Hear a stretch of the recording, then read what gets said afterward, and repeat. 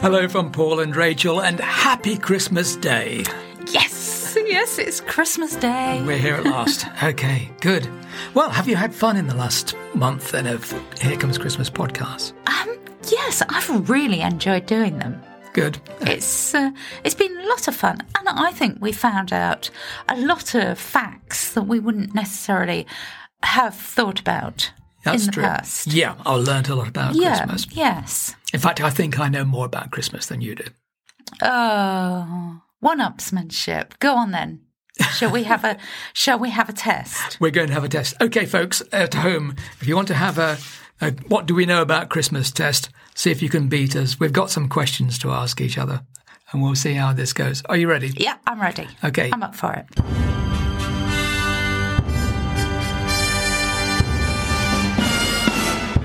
Okay, Rachel, your starter for 10. Yes. When is Stir Up Sunday? I know this because there is a Stir Up collect. So it starts Stir Up, we beseech thee, O God. And it is the Sunday before Advent Sunday. Right. Okay, you got that one. All right, let you have that. Okay. Go on then, ask me one. Okay. How many ghosts are there in Dickens' Christmas Carol? Right, there is the Ghost of Christmas Past, Christmas Present, Christmas Future, and there is also Jacob Marley. Yes. So there are 4. Scary Jacob Marley. In fact, they're all quite scary, aren't they, really? Great story. Yes. There's been more versions of Christmas Carol this year than ever, apparently. Really? Dramatic ones. And how has that worked? I don't know. Theatre's working. It's, There was one due to go on in London. yeah. But, of course, I think it only had a couple of performances and then it was cancelled. My favourite is The Muppets. Okay. Yeah, but that hasn't been done this year. Okay, why does Santa wear a red suit?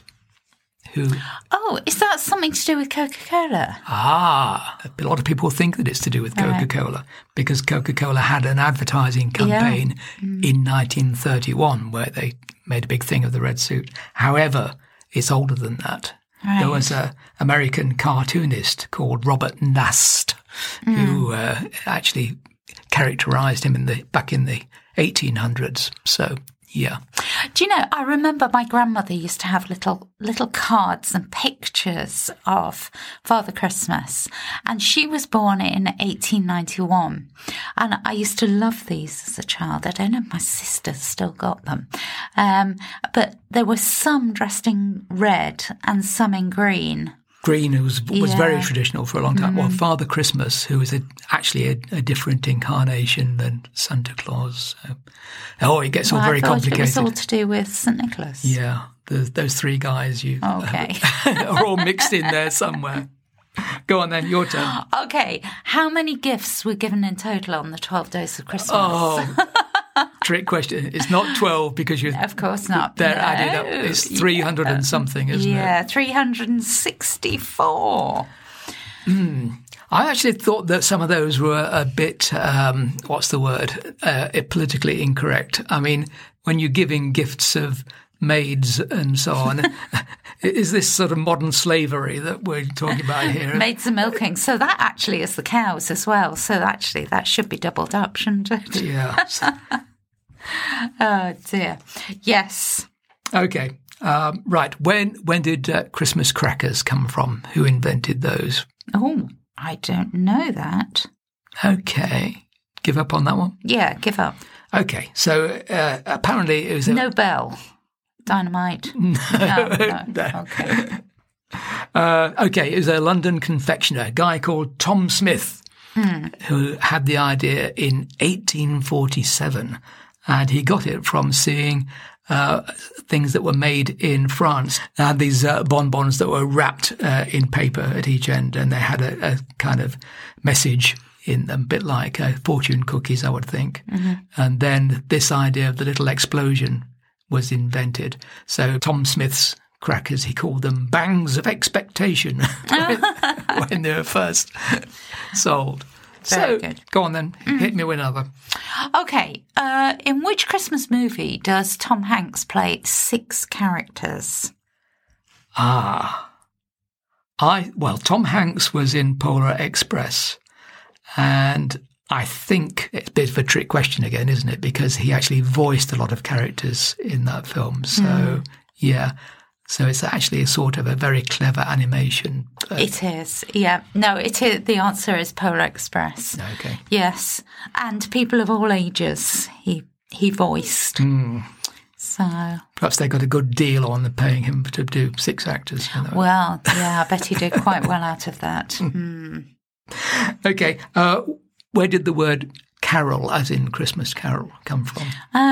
Isn't it a circle dance in medieval times? Yeah. And they used to, first of all, dance in a circle, and then they sang as well as dancing, and it became known as carol. Yeah. So they had carols at all sorts of times of year. There's a lot of Easter carols as well. You don't hear now. So bonus question then, who actually got carols going for Christmas?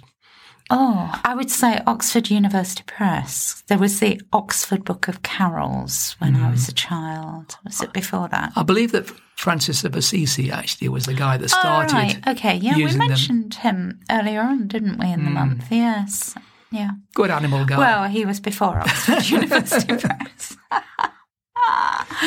Go on then. Right, when do the 12 days of Christmas start? When is the first day of Christmas?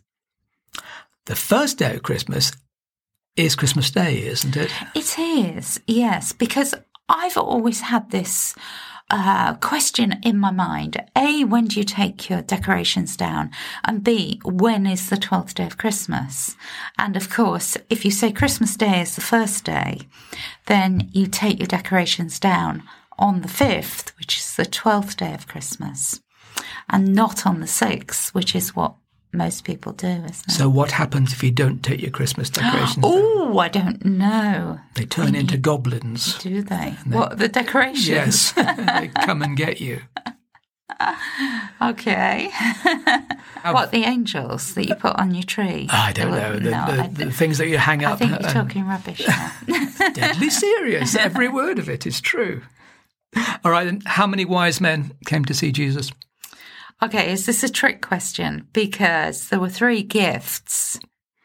Gold, frankincense, and myrrh, but that doesn't necessarily mean that there were 3 kings, 3 wise men. The Bible doesn't tell us how many wise men. Okay. It just says that these guys came with 3 gifts.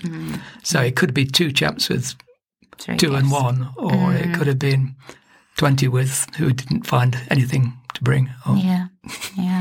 Okay. What's the traditional thing that's put inside a Christmas pudding? I would have said sixpences, but... Well, yeah. Is that right? I think it is, yes, yeah. Not good for the teeth, is it, really? No. If you take a big bite and crunch down hard and hit one of those. I wonder how many teeth have been broken over the generations. Or people who have choked on sixpences. Yeah. And apart from that, it's just really not hygienic, is it, to put dirty coins in food? No, I think that one's dying out a bit now. Not many sixpences around like there used to be. Yeah. Okay, it's unlikely that there's going to be a white Christmas this year. I think I checked up and Ladbrokes are doing it at 10 to 1 as the odds. I would have thought it was wider odds than that myself. But what's the definition of a white Christmas? Well, you said earlier on in the month that it was if snow actually fell on Christmas Day and not that. So we could have 6 feet of snow, but if it doesn't fall, that's not a white Christmas. Yeah, okay. Well, I thought that was a bit of a rubbish idea, actually. Apparently they take it as is that if a snowflake falls on the Met Office roof on Christmas Day. Okay. But if not, then it's not a white Christmas. So, sorry. So the Met Office, is that in London? Yeah. Right. So what about Aviemore? Because already... snow is right down into Yorkshire, isn't it? I think you can bet on different cities in the country. I don't know. I've never taken a bet on that. No. Okay. Right. Which city donates Trafalgar Square's Christmas tree each year? Doesn't it come from Norway or somewhere? Yeah, it's right. Oslo. Oslo. Okay. Yes, and it's something to do with gratitude for the war, isn't it? Because they've been doing it since 1947. 1947 was a very cold Christmas, wasn't it? I've never heard of this, but I'm told. Okay, here we go. So, what is the tradition, a Somerset tradition, so I'm told, and parts of Dorset? What happens if you are the last one to finish your sprouts at a Christmas dinner? I honestly don't know. Go on, tell me. I don't believe this. Allegedly, you were supposed to do the washing up dressed as a turkey. Okay. I wonder who has a turkey I don't know who costume. did that one. Supposed to have originated in the 1960s, that idea. But Right. if you know anybody who actually does that, let me know. Yeah. Good. Good. Well, I've lost count now. I didn't do the scoring. I'm sure you've won. You always win. We learned a Yes. few things along the way. Yes, we have. Okay, shall we crack on with the show? Listen, we've got something special coming up in about 5-10 minutes, haven't we? Yes. We have got the national premiere of a special cantata that Rachel and I wrote based on one of Rudyard Kipling's Just So stories. So Sounds like Morecambe and Wise, doesn't it? What we wrote. So if you enjoyed the Just So stories at school, stick with us. We're going to give you the musical version of How the Elephant Got Its Nose. But first of all, let's have a Christmas song. Yes. Let's go to the epitome of a children's carol, Away in a Manger, sung by our Joe when he was young, and with an arrangement that I did years and years ago. Here is Away in a Manger.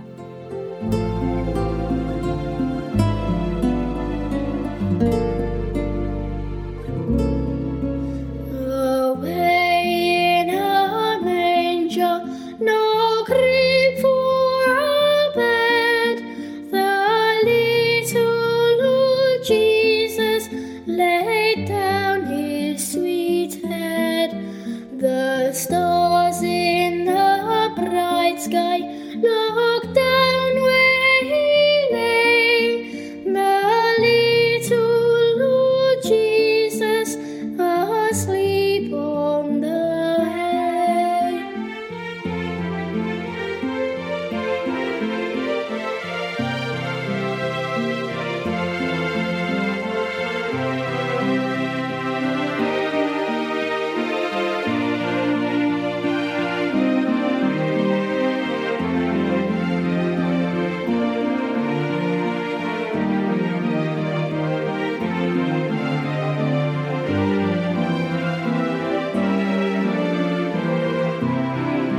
The cattle are lowing, the baby awakes, but little Lord Jesus no crying he makes. I love thee, Lord Jesus, look down from the sky and stay by my side until morning is nigh.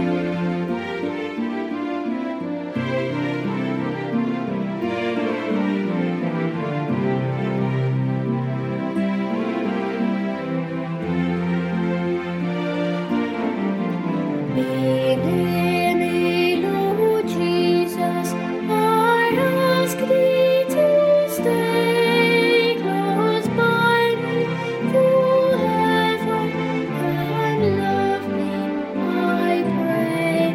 Bless all the dear children in thy tender care, and fit us for heaven to live with thee there.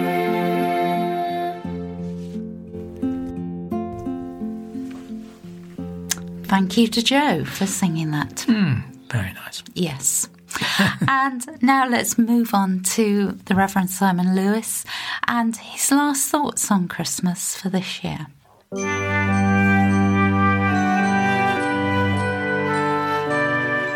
A very happy Christmas to you all on this Christmas Day. Today is my final thought for this 2020 Advent podcast.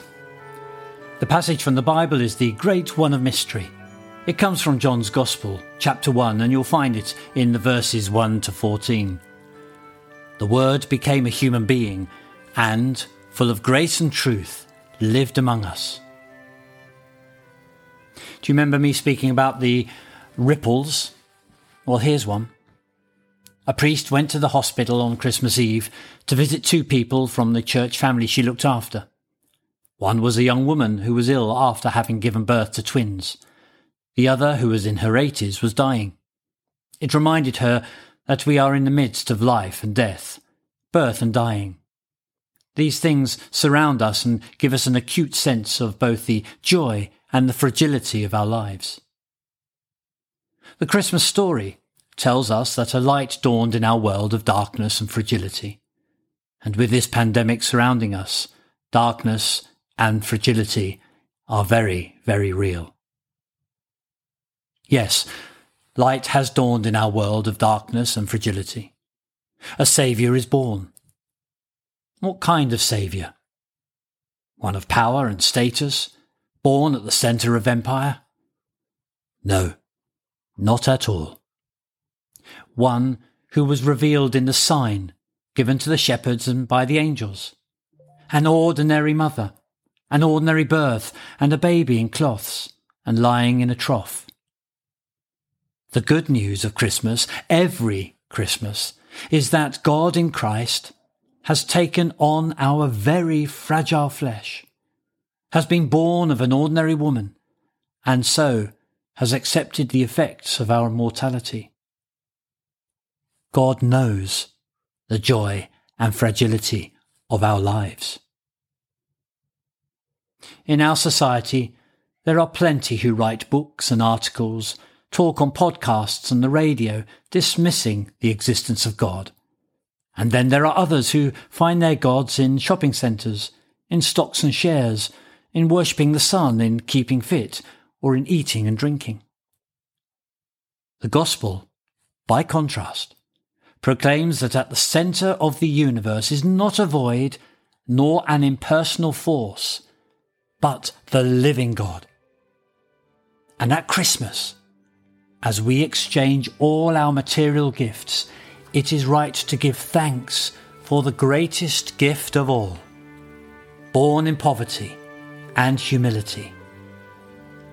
If you seek it, the gift of God, God's self, in Mary's boy child. I do hope you find this free gift. A joyful Christmas to you all.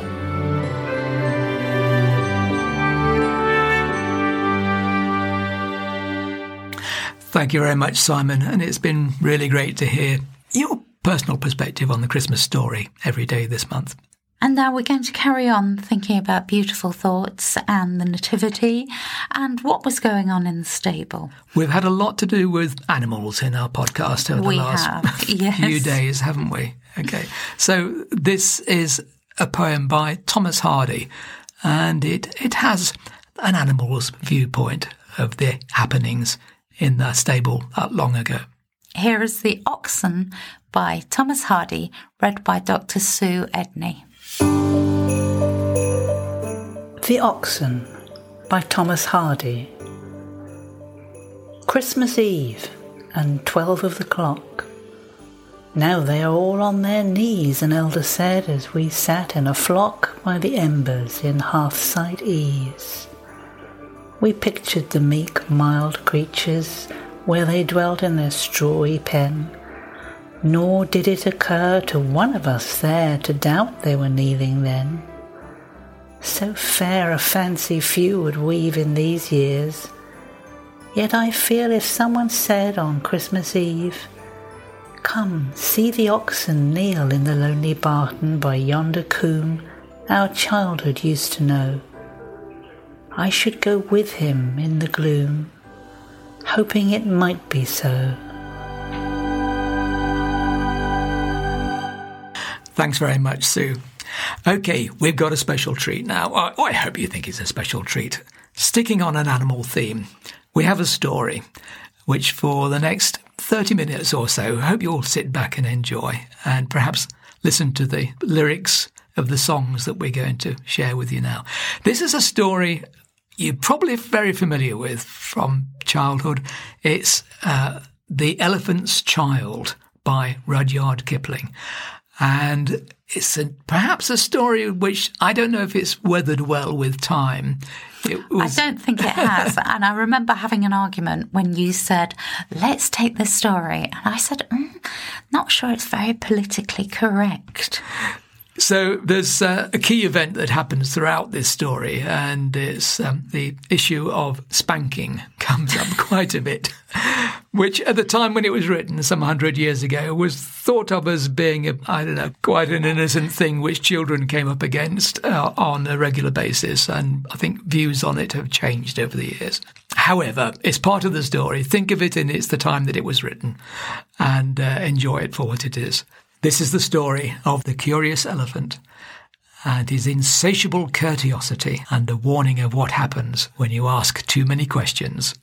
So for this recording, we engaged the services of 3 young singers. Tell us about them, Rachel.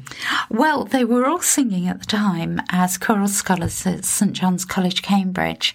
And we had Alex Simpson, who was singing countertenor for us, Sam Oladende, who was baritone, and then Jonathan Hyde, who was bass. Mm-hmm. And 3 just quite incredible voices. And it's going to be well worth following them and following their careers. They did remarkably well. They turned up one day, we gave them the musical parts, and in about 2 hours they sight read and sang the whole thing, didn't they? Yeah, they were quite astounding. So, thanks everyone who's been with us for the last month. Yes, thank you to all the people who've read poems and stories, to all the people who we've interviewed, and with particular thanks to the Reverend Simon Lewis. OK, folks, have a very happy day and a happy season of Christmas. And we'll leave you with Rudyard Kipling and The Elephant's Child. Goodbye. Take care of yourselves. Bye-bye.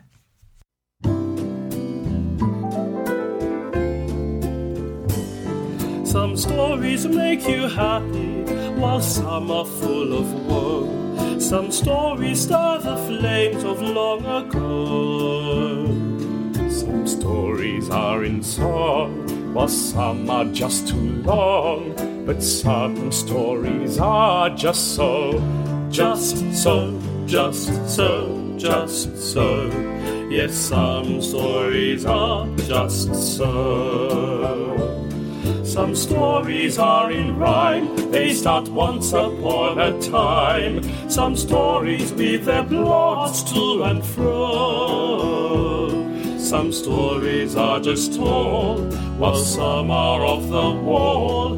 But some stories are just so, just so, just so, just so. Some stories are just so. Sometimes you'll hear a tale on a truly epic scale, or a saga of adventure or romance. Sometimes you'll read a plot that could as like as not drag on so long it simply bores you out of your pants. But some stories are so nice, congenial and concise, with the kind of charm that sets your heart aglow. When all these terms apply, you simply can't deny that some stories are just so, just so, just so, just so. Yes, some stories are just. So, this is the story of how the elephant got its trunk. Just so. In the high and far-off times, the elephant, oh best beloved, had no trunk. He had only a blackish, bulgy nose, as big as a boot, that he could wriggle about from side to side, but he couldn't pick things up with it. But there was one elephant, a new elephant, an elephant's child, who was full of satiable courteosity. And that means he asked ever so many questions. I wonder why, how could it be? Who is that, what's it for? So much to learn, so little time, I'll have to ask you more. Just one more thing I'd like to know before the day is through. That's what and why, where and when, why and how and who. He asked his aunt the ostrich why her feathers grew just so. Well, auntie, I just wondered, it's a thing I have to know. But the ostrich didn't care to hear his questions anymore. So she spanked and spanked and spanked him with her hard, hard claw. Yeah, she spanked his elephant bot and made it sore, so sore. It's my satiable courteosity that leads me to ask why. It's part of my philosophy to ask for your reply.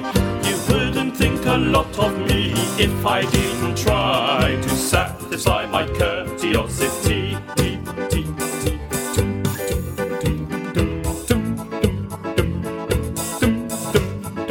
Undeterred, he asked his uncle, the giraffe, why oh why. His skin was just so spotty, and his head reached to the sky. The giraffe was unimpressed, and if he needed any proof, he spanked and spanked and spanked him with his hard hoof. Yes, he spanked him till his cries ran through the roof, the roof. It's my satiable courteosity that leads me to inquire.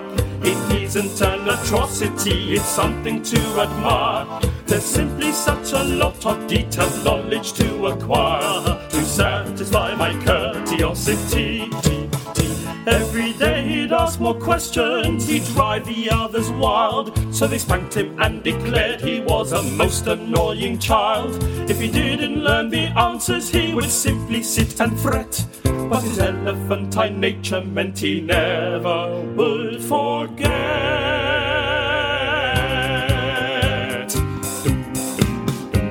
So Auntie Hippopotamus, why are your eyes so red? And Baboon, my hairy uncle, will melons keep us fed? The questions kept on coming with untold velocity. So they spanked and spanked and spanked him, and they spanked and spanked and spanked him, and no one ever thanked him for his courteosity, his satiable courteosity.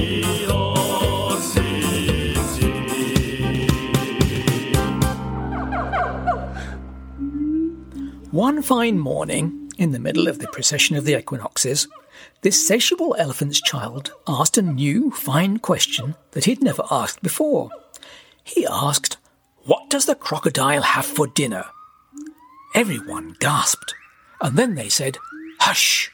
in a loud and dreadful tone, and they spanked him immediately and directly without stopping for a long time. By and by, when that was finished, he came upon Colo Colo Bird sitting in the middle of a wait-a-bit thorn bush, and he said, Colo Colo Bird, you must surely agree with me. It is quite absurd. It is quite absurd. It must be a conspiracy. My father has spanked me. My mother has spanked me. Please tell me what I can do. I've so many questions, though my backside is black and blue. Colo, Colo Bird, you must surely understand. I would have preferred to avoid such a reprimand. So please be so kind and bear it in mind. You are once young too.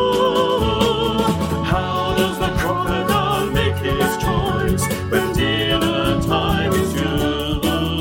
Now the Colo Colo Bird was wise, and with a gleam in both his eyes, he bade the elephant's child draw near and whispered in his ear, "Go to the banks of the river, the grey, green, greasy Limpopo River. We'll set about with fever trees, and you will see what you will see. But just beware on the banks of the river, the grey, green, greasy Limpopo River. Beware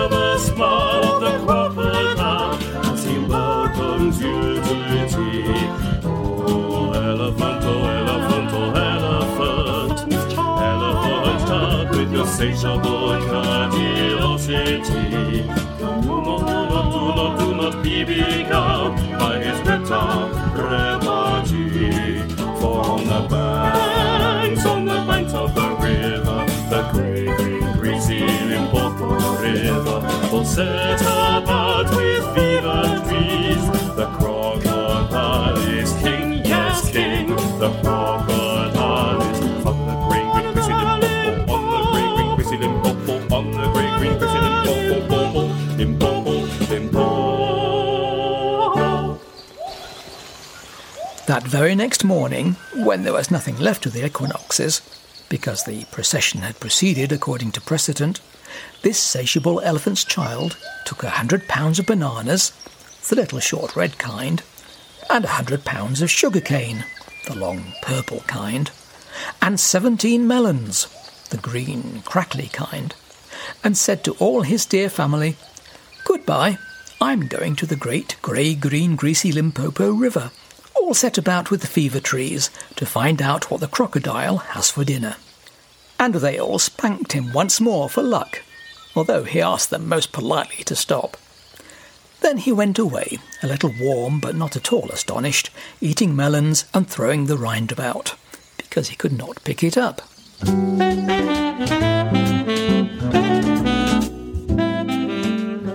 Far from home it seems I must wander, far from home to seek out the truth. Could it be the answers are yonder, beyond the lands I know? Far away the mysteries call me, far away undiscovered and new. All I learn may thrill or appall me, but there I had to go. All I know is here on my doorstep. My world is shallow and small.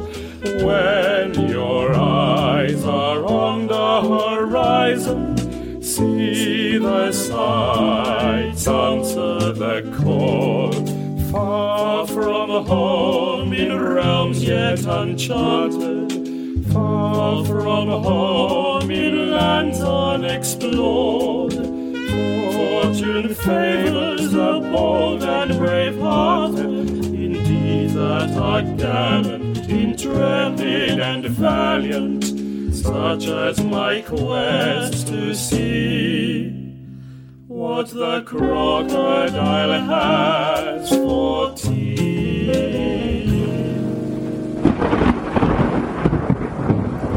Now you must know and understand, O best beloved, that until that very week and day and hour and minute, this satiable elephant's child had never seen a crocodile and didn't know what one was like.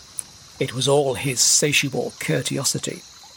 So, when at last he came to the great grey, green, greasy Limpopo River, all set about with fever trees, the first things he found was a bi-coloured python rock snake curled around a rock. "Excuse me," said the elephant's child, most politely, "but have you seen such a thing as a crocodile in these promiscuous parts?" "Have I seen a crocodile?" said the bi-coloured python rock snake in a voice of dreadful scorn. "What will you ask me next?" My little friend, you're round the bend.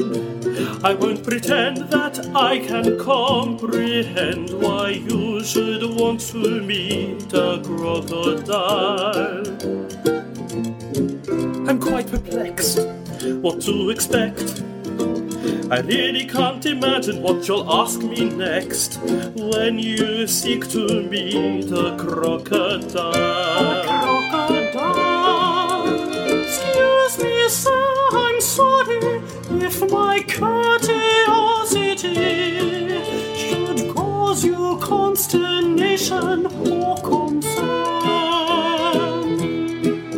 I only seek your gentlemanly generosity with answers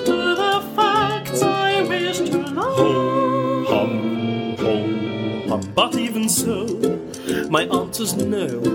Some things it's better not to know, such as where to find a crocodile.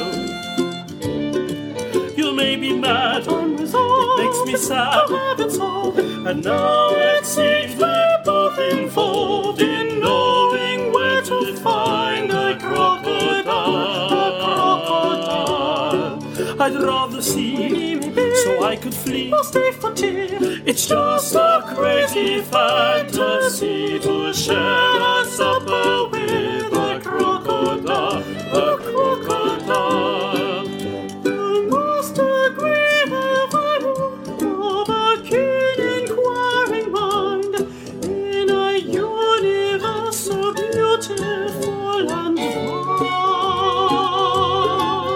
In principle, I'd praise a thirst for knowledge of this kind. In practice, you'll discover the questions you've asked could well be your last. And so, my friend, may I commend a little caution whilst I recommend you stay a mile from that crocodile, that wily, smiling, guily crocodile. Well, excuse me, but if you have seen a crocodile, said the elephant's child, could you kindly tell me what he has for dinner? Then the bicoloured python rock snake uncoiled himself very quickly from the rock and spanked the elephant's child with his scalesome, flailsome tail. That's odd, said the elephant's child, because my father and my mother and my uncle and my aunt, not to mention my other aunt, the hippopotamus, and my other uncle, the baboon, have all spanked me for my satiable courteosity, and I suppose this is the same thing. So he said goodbye very politely to the bicoloured python rock snake and helped to coil him up on the rock again, and he went on, a little warm, but not at all astonished, eating melons and throwing the rind about, because he could not pick it up, until he trod on what he thought was a log of wood at the very edge of the great grey-green greasy Limpopo River, all set about with fever trees. But it was really the crocodile, O best beloved, and the crocodile winked one eye, like this.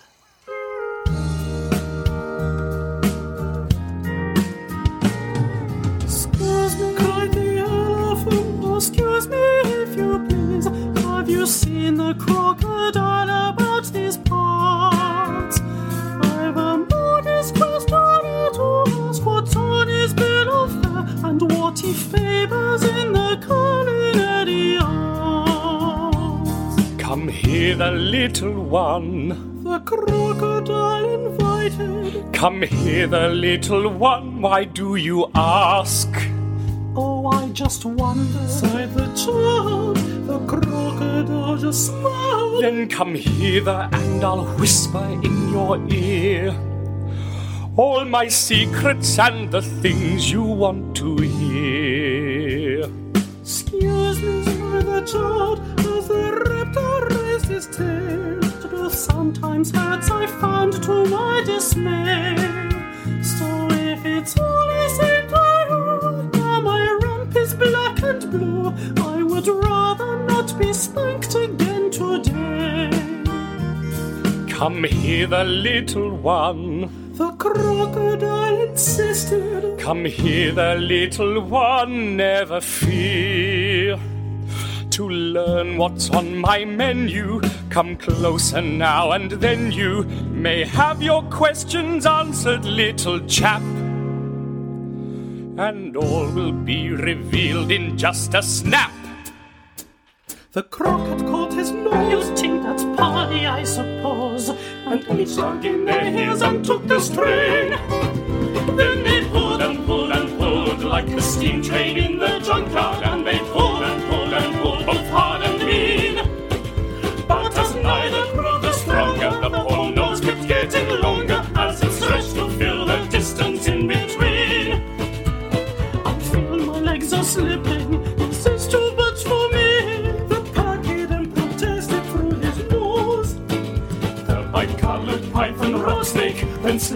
to his aid and tied himself into a knot around his toes. "Oh, rash and inexperienced traveller," cried the bicoloured python rock snake. "We will now seriously devote ourselves to a little high tension, because if we do not, it is my impression that yonder self-propelling man of war with the armour-plated upper deck," and by this, O best beloved, he meant the crocodile, "will permanently vitiate your future career." That's the way that all bicoloured python rock snakes always talk. And they pulled and pulled and pulled, like ringers on a bell rope, and they pulled and pulled so neither would be swayed. And though it seems fantastic, a nose is not elastic, so once it's stretched, that's just the way it stayed. And heave, and heave, and one more heave, and... The crocodile had at last let go of the elephant's child's nose with a sound that you could hear all up and down the Limpopo. Then the elephant's child sat down most hard and sudden, but first he was careful to say thank you to the bicoloured python rock snake, and next he was very kind to his poor pulled nose and wrapped it all up in cool banana leaves and hung it in the great grey-green greasy Limpopo to cool. The elephant's child sat there for 3 days waiting for his nose to shrink, but it never grew any shorter, and besides, it made him squint. For, O best beloved, you will see and understand that the crocodile had pulled it out into a really, truly trunk, the same as all elephants have today.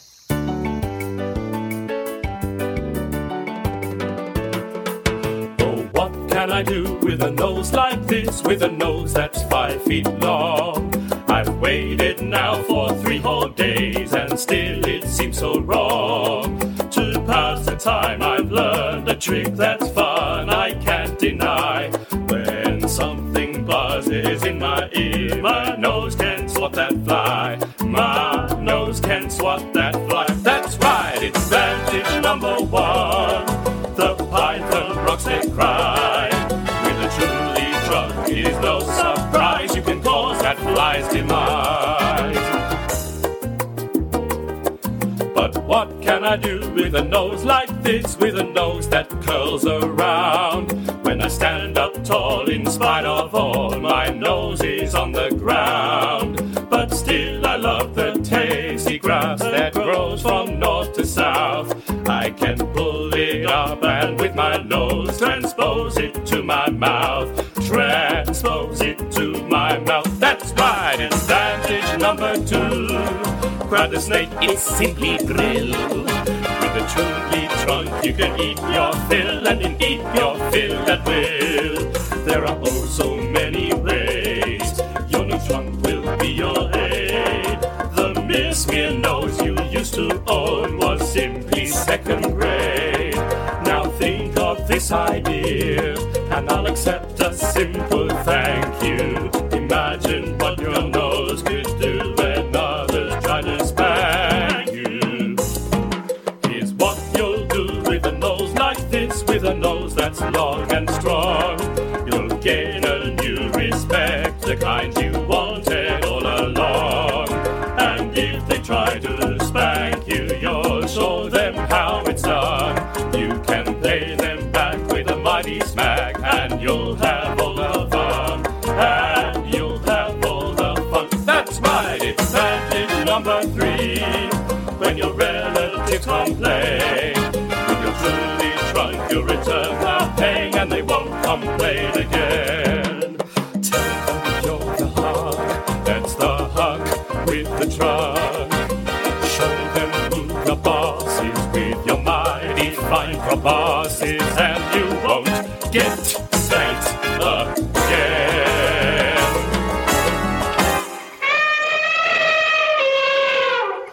So the elephant's child went home across Africa, frisking and whisking his trunk.